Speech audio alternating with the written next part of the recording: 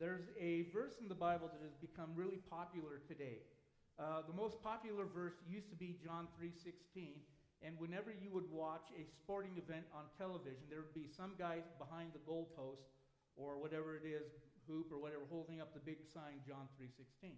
And that's a great verse because it points people to the love of God. And so it's been displayed a lot. But there is a now more popular verse that has been picked by those who don't even go to church. They really love this verse. They really love to step into it. And that verse has really become more popular since we've had this little thing going on of tolerance versus intolerance. And our society has really pushed all of this into a direction. The verse has become the favorite of many unchurched people and has been totally taken out of the context of the entire Bible. That's what happens when you take one little small section and build a whole lifestyle on one little verse. And so what's been happening is that the culture has been leading us with this verse, and because it sounds really kind of true to us, we've heard it before. People that go to church, they're going, yeah, that's a really good verse, and we need to obey that verse. And so what we do is we apply that verse to everything that goes on. And the problem is that what has happened is rather than taking Scripture and learning and understanding and applying Scripture to Scripture so that we get the full counsel of God, what we do is we take one little verse and we let the culture lead us. God has given us great things that we're supposed to do as people who follow Christ. And we're supposed to be leading people in this kind of a way. Jesus said that you were to be the salt of the light of. That is our job. As Christ followers, we're to be the salt of the earth and the light of the world. And yet what has happened, and in that, we're supposed to be leading people to the cross so they can find out who Jesus is. But the problem is now culture is saying, here's a verse in the Bible that you guys need to pay attention to. And really what they're saying is that this applies more to church people than anybody else. Here's the verse that they're using today. It's the most popular verse in the world. Matthew 7:1, judge not that you be judged. Or let me put it to you this way. To make it sound more religious and more authoritative, it would be, thou shalt not judge. And that's where you hear from people all the time. Church people, non-church people, they throw that out and they like to throw it in people's faces. Here's what our culture is saying to us as Christ followers. They're saying, you who call yourselves Christians, you are all judgmental people. And all you do is shove our sin in our face and your righteousness down our throat. And then you ignore your own sin. You are intolerant of those who are not like you, and you judge those whose lifestyles are different from yours. And you totally disregard Jesus' own teaching on judging. Thou shalt not judge. That's what the culture is saying to us. That's what non-church people are saying to us. Maybe that's even what church people are saying to each other. I don't know. There's a reality, this idea that is often ignored by a lot of church people. And it's misunderstood even by those who don't consider them Christ followers, but who want to pick up and choose a little verse that they're going to be saying, this is my favorite verse now for my life.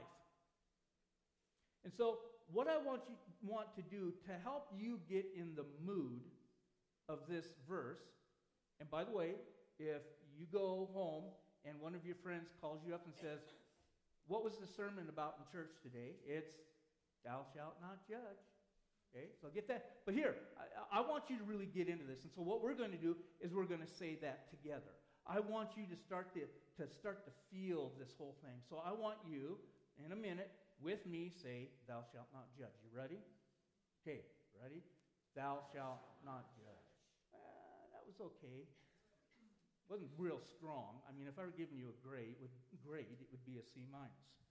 So I want to help you out a little bit, so we're going to do it again. But this time, what I want you to do to really help you feel the empowerment of judging, I want you to take your little index finger like this. Everybody get your index finger up. Because in just a minute, you're going to take that index finger and you're going to wag it in somebody's face. This is going to be a little bit of what I'd call sanctified finger wagging. And so the person that's near to you, in just a minute, not only are you going to say, "Thou shalt not judge," but I'm going to give you the opportunity now to wag your finger in somebody's face, okay? Let's go. All right. Ready? 1, 2, 3. Thou shalt not judge. All right. It's kind of funny, how sneaky judgmentalism is. You can actually start to feel judgmental towards people when you're saying, "Thou shalt not judge." It kind of starts to do something inside your body. It's actually fun to point your finger at somebody and say that. "Thou shalt not judge." And by the way, I've had fingers pointed in my face telling me not to judge.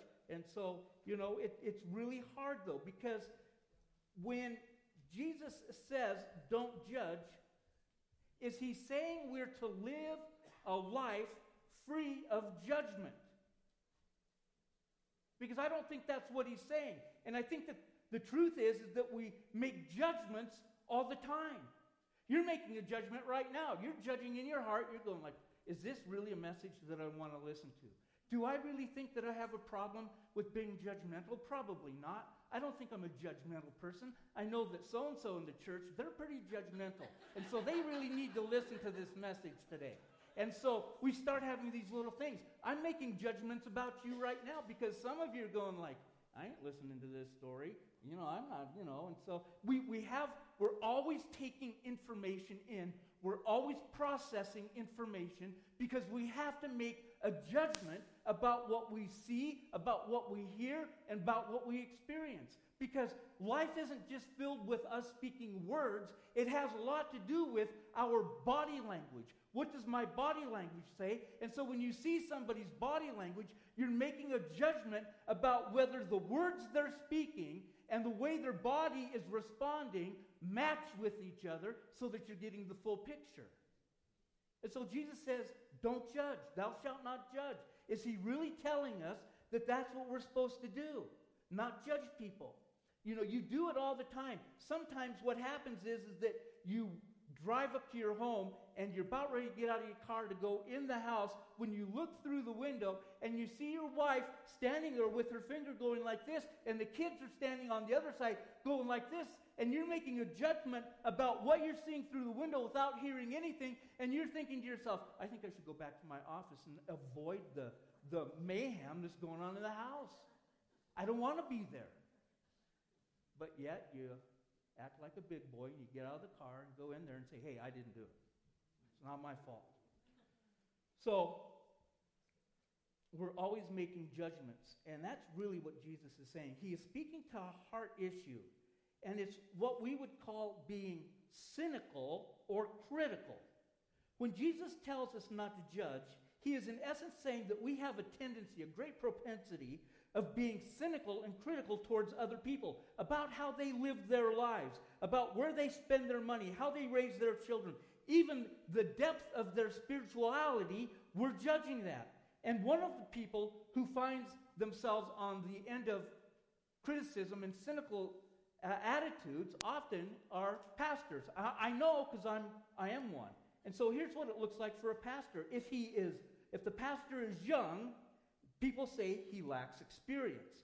If he's got gray hair, he's too old for the young people. If he has 4 or 5 children, he's irresponsible.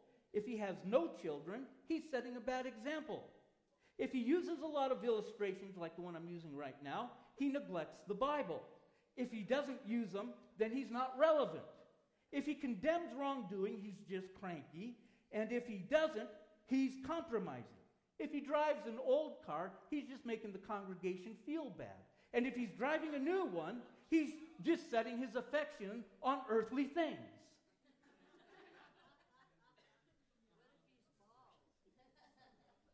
He's handsome if he's bald. Listen, pastors aren't the only ones that get judged. You guys get judged all the time. People are criticizing and being cynical towards you. And we're all criticizing and criticized by others. Yet Jesus says, don't do that. It's bad for you and it's bad for the other people. A critical spirit, a judgmental, condemning spirit, is endemic to our human situation. Now we go back to what Jesus said, judge not. He's not saying we're to check our brains at the door and just kind of put everything on autopilot. But what he is saying is that we need to be really careful about how we make our judgments. As a matter of fact, we have a responsibility in the church to make accurate and just judgments about difficult situations that arise within the body of Christ, within the church. Here's one of the major issues that I think church people present to the world. Is what happens is that, and it's not all church people, so don't get me wrong, I'm not painting all church people with one broad stroke here. But there are church people who will take the Word of God, godly, biblical things that are supposed to be applied to people who are walking in the Spirit, because the Spirit, those who are in the Spirit, understand spiritual things. People who have not been rejuvenated and redeemed by the Spirit of God, they don't understand spiritual things. But yet what happens is there are these well-meaning, I think, Christians who will take the Word of God and then they'll place that heavy burden of following God's Word on people who have no relationship with God. And they wag their fingers at them and tell them, you're being bad because you're not doing what God tells you. They're trying to hold at people who are not godly to godly biblical standards. And all it does is drive people away from God rather than drawing their hearts near to God. Here's what Paul wrote to the church in his first letter to the Corinthian church. He said, "For what do I have to do with judging others? Is it not those inside the church whom you are to judge? God judges those outside. Purge the evil person from among you." Now, listen, I want you to know that even though Paul says that we're to judge people inside the church, you're missing the point if that's all you read. Because what Paul's really saying is, stop judging people who don't have a relationship with Jesus in their sinful behavior. Because they're just doing what comes natural to them. We naturally sin. But what we often do is we place this burden upon people not to sin when that's their natural inclination. And it creates a problem. And then you think about, well, we're supposed to judge those within the church. So do we walk around with a judgmental attitude, a critical attitude towards those in the church? That's not what Paul's saying at all here either. What Paul is saying is there are people in the church who you have brought the Word of God to them and said, this is what the Word of God says. You need to stop disobeying God in this area. And you bring it back to them, and you bring it back to them, and you bring it back to them, and they just keep saying, forget it, I'm not going to obey God in that. I don't want to obey God in that. My sin is too much fun. Forget God. And so what Paul says is then take that evil person and get them out of the church, because that evil behavior is going to become infectious to other people. All of a sudden, other people who are young in their faith or new to their faith, they're going to be looking around going like, oh, it must be okay to do that. I think I'll do that too, because it looks like a whole lot more fun than what I'm having. So we have been given the responsibility to take a look of what's going on in the church carefully. Here's what Jesus says in Luke 6 about the heart. He says, the good person out of the good treasure of his heart produces good. And the evil person out of his evil treasure produces evil. For out of the abundance of the heart, his mouth speaks. So I'm just going to tell you something. This has got to be one of those verses that we need to kind of go like, ooh, I need to pay attention to this. Because even though Jesus isn't saying something emphatically, he's definitely implying that we judge others by the condition of that person's heart, which is revealed by the words that come out of their mouth. You see, your words are always going to reveal what your heart really thinks. What really is true to you is going to come out of here eventually. You can't hide it. And so what Jesus is saying is that we need to pay attention to what we hear people saying. Not that we're giving people license to judge, but because what we're trying to do is we're trying to help people move away from sinful behavior and step into loving God with all of their heart, soul, and mind. And so Jesus is giving us the statement that we're supposed to do, but he also wants us to step in with discernment. You know, the problem is that when we have the critical or cynical things that are pouring out of our mouth and we're being less encouraging, it really is an indicator. If we take a moment and think about it and look at what's happening with ourselves, it is an indicator of a problem that we have in our heart. Our mouths become the barometer of our heart. Our mouths really help us to see where we're really at with the things of God, the things that need to have correction brought to them. And Jesus is really about making sure that we don't misread a situation, make a judgment that is so misplaced that it is actually really damaging to the other person and will cause or inflict unbelievable harm to their spirit. That's what a critical, cynical heart does. Jesus says it takes discernment to make the correct judgment about what you think you have just observed. Because in John 7, Jesus said this, look beneath the surface so you can judge correctly.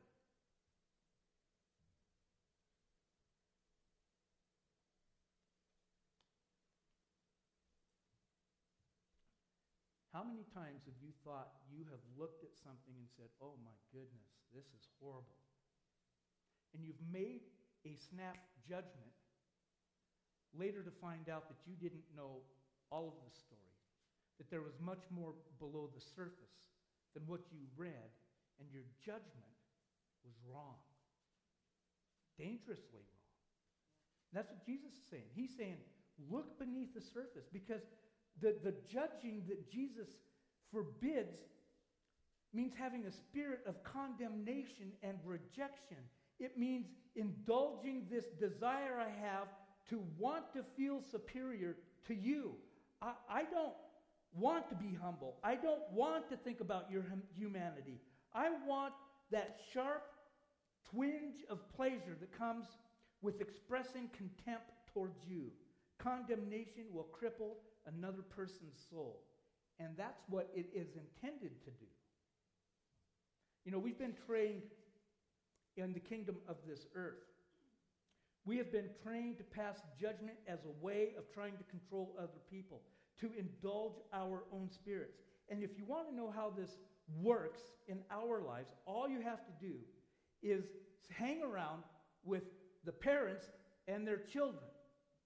Because if a parent has a cynical, critical, judgmental attitude, all you have to do is listen, because what the parents say and the parents do comes out of the little kids. Because what do? They mimic mom and dad.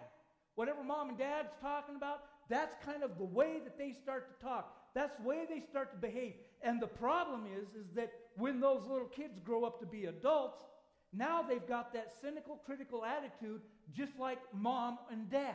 And they're infecting other people with that whole thing.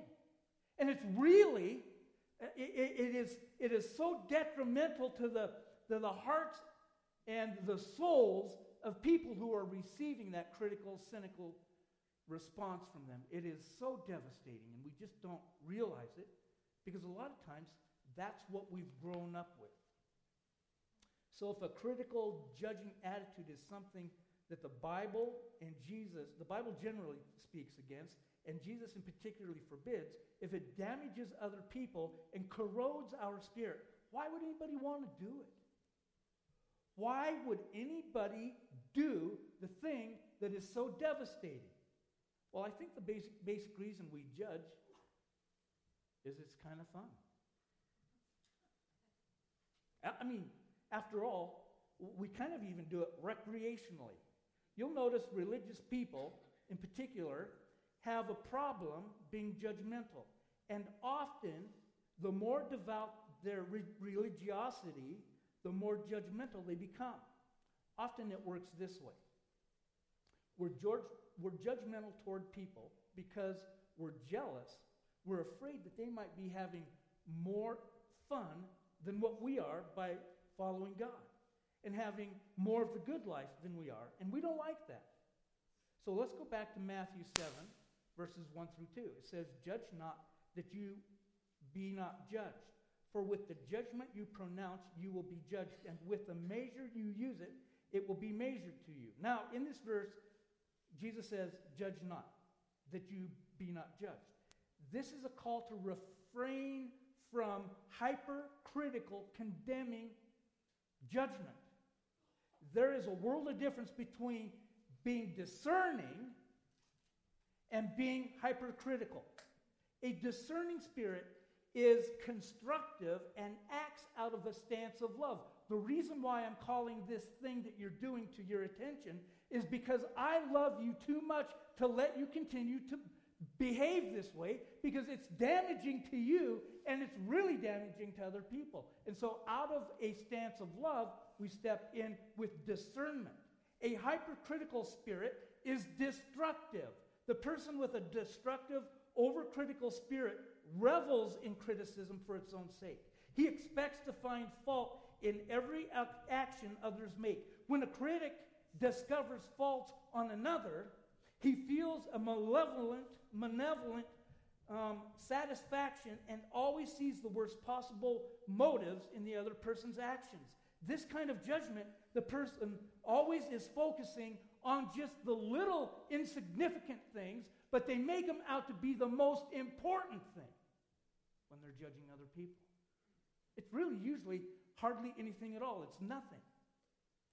And so in Jesus, in Matthew and Luke, they both record Jesus' command not to be judgmental, and that there are consequences from having a hypercritical attitude towards other people. In Matthew, Jesus says, "With the judgment you pronounce, you will be judged. With the measure you use, it will be measured against you." And in Luke, this is what Luke recorded of Jesus. He says, "Judge not, and you will not be judged. Condemn not, and you will not be condemned. Forgive, and you will be forgiven. And it will be given to you. Good measure, pressed down, shaken together, running over, will be put in your lap. With the measure you use it, it will be measured back to you."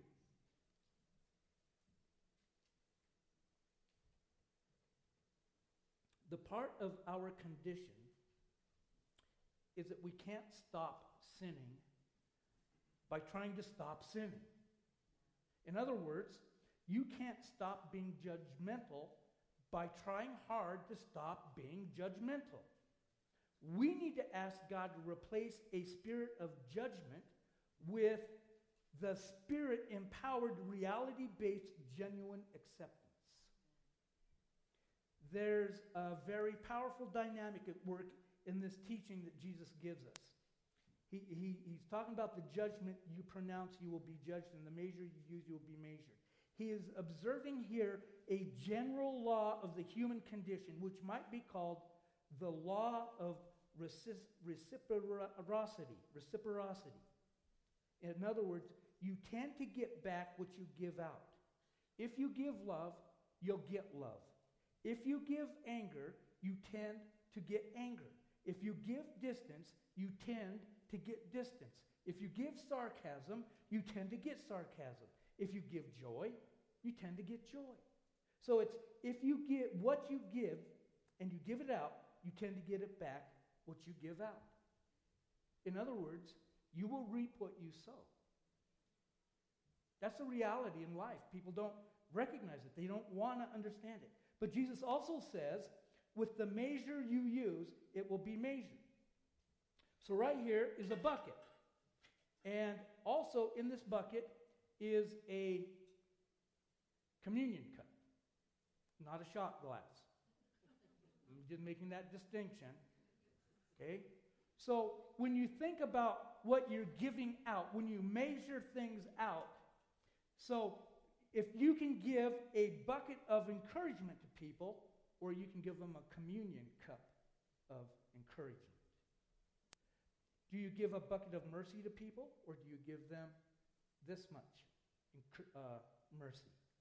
Do you give a bucket of anger to people, or do you give them a communion cup of anger?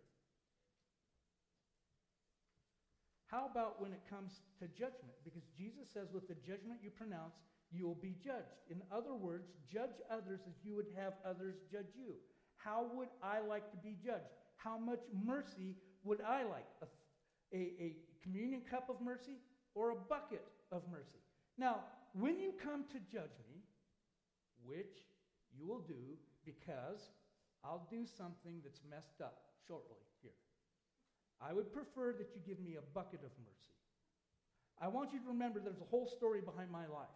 I want you to take into account that when I do something judgeable, my genes, my deficiencies, my hidden pain are all in play. Remember, I'm Scandinavian. Therefore, I don't always use my filter. Sometimes I get insecure. I carry scars in my life. My mom made me clean my room far too often when I was a kid. And guess, my dog died when I was only 43 years old.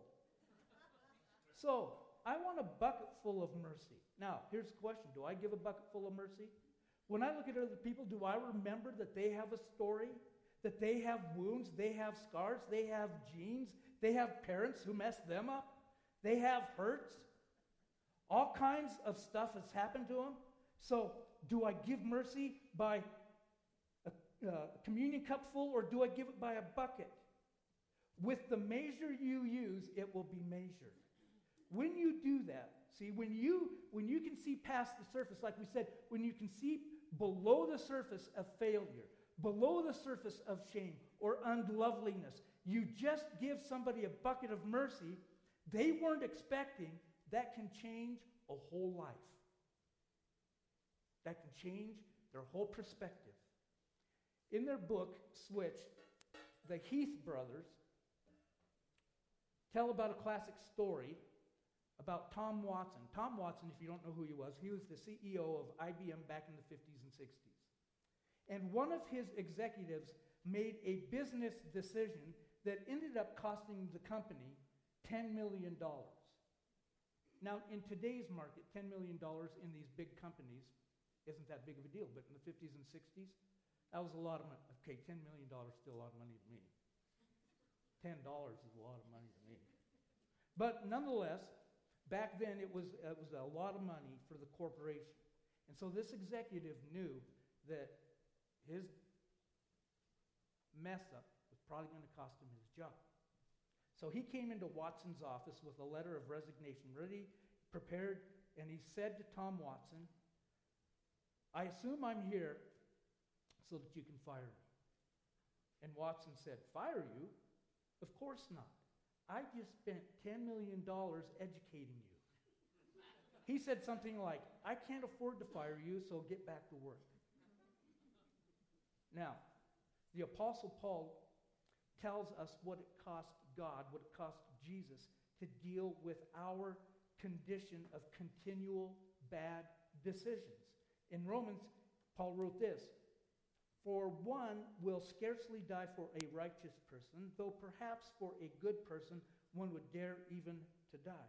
But God showed his love for us that while we were still sinners, Christ died for us."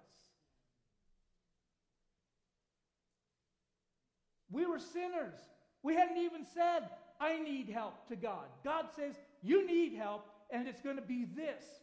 And so what we have is we have Christ dying for us. Now, I want you to get this picture. I want you to really understand this. After Peter had denied Jesus 3 times, failed him at the moment of his greatest need, he meets Jesus after the crucifixion on the beach at the Sea of Galilee after he'd been fishing. It was after the crucifixion and the resurrection. I imagine Peter saying to Jesus, "I suppose you're here and you're going to fire me." And Jesus says, "Fire you? I just invested a crucifixion into you. I'm in the resurrection business, not in the passing judgment business.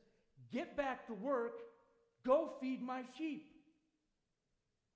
Can you just imagine the relief that Peter felt when all of that was said to him? The joy that exploded in his heart at that moment. Imagine the words, "Thou shalt not judge," what that meant to Peter after that.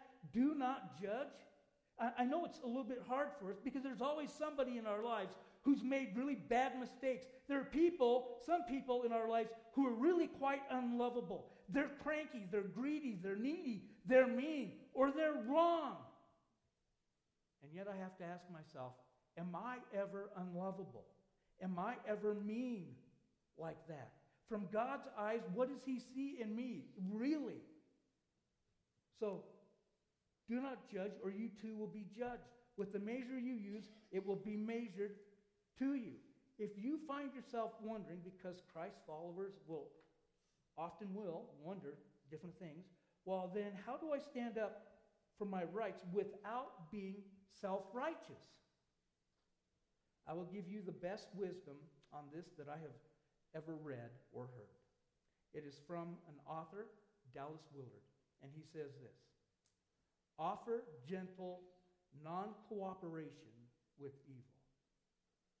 Offer gentle non-cooperation with evil.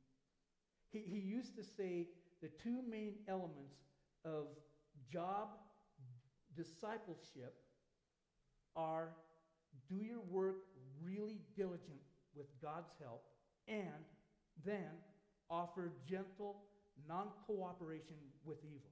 You may be wondering what that looks like, how it plays out, what it really means. And this is how I saw this instruction, a worthy one for us to remember, working out in the life of one of my mentors back when I was first in ministry as a youth pastor. My senior pastor, Don Olson, lived this out in his life. Whenever you would have a conversation with Don, he just would not gossip. He just wouldn't do it. Literally, I never saw him gossip. I never heard him gossip.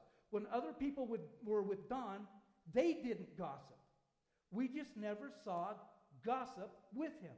I thought about why that was so with him.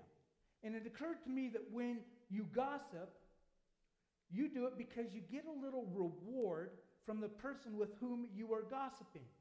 The other person leans forward a little bit. They listen a little more intently to the gossip that you're giving. And then when you get a little bit excited about what you're talking about, you both get the thrill of gratification from feeling superior to the poor person you're just gossiping about. Well, of course, we would never do that, is the thing we say when we're talking about them. Oh, yeah. Oh, my, that's just horrible. We'd never do that. And isn't that really too bad that they did that? You know, to justify our gossiping, then we say, we should pray for it.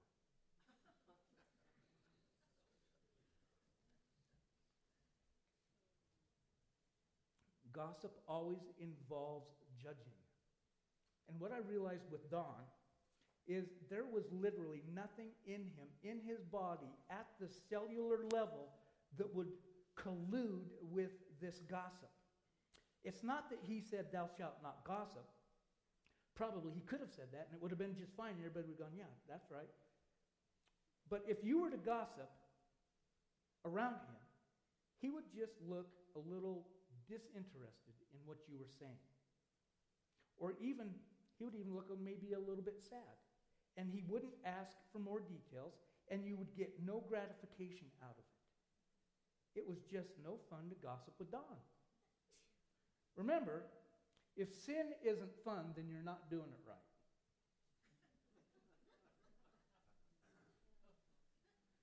And Don didn't do it right. Sin turns out to be fragile in many ways.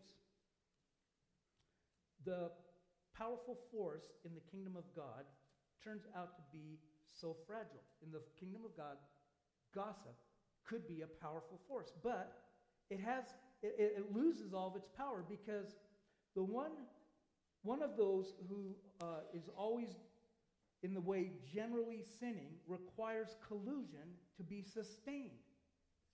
One follower of Jesus who offers gentle non-cooperation with evil can just stop it.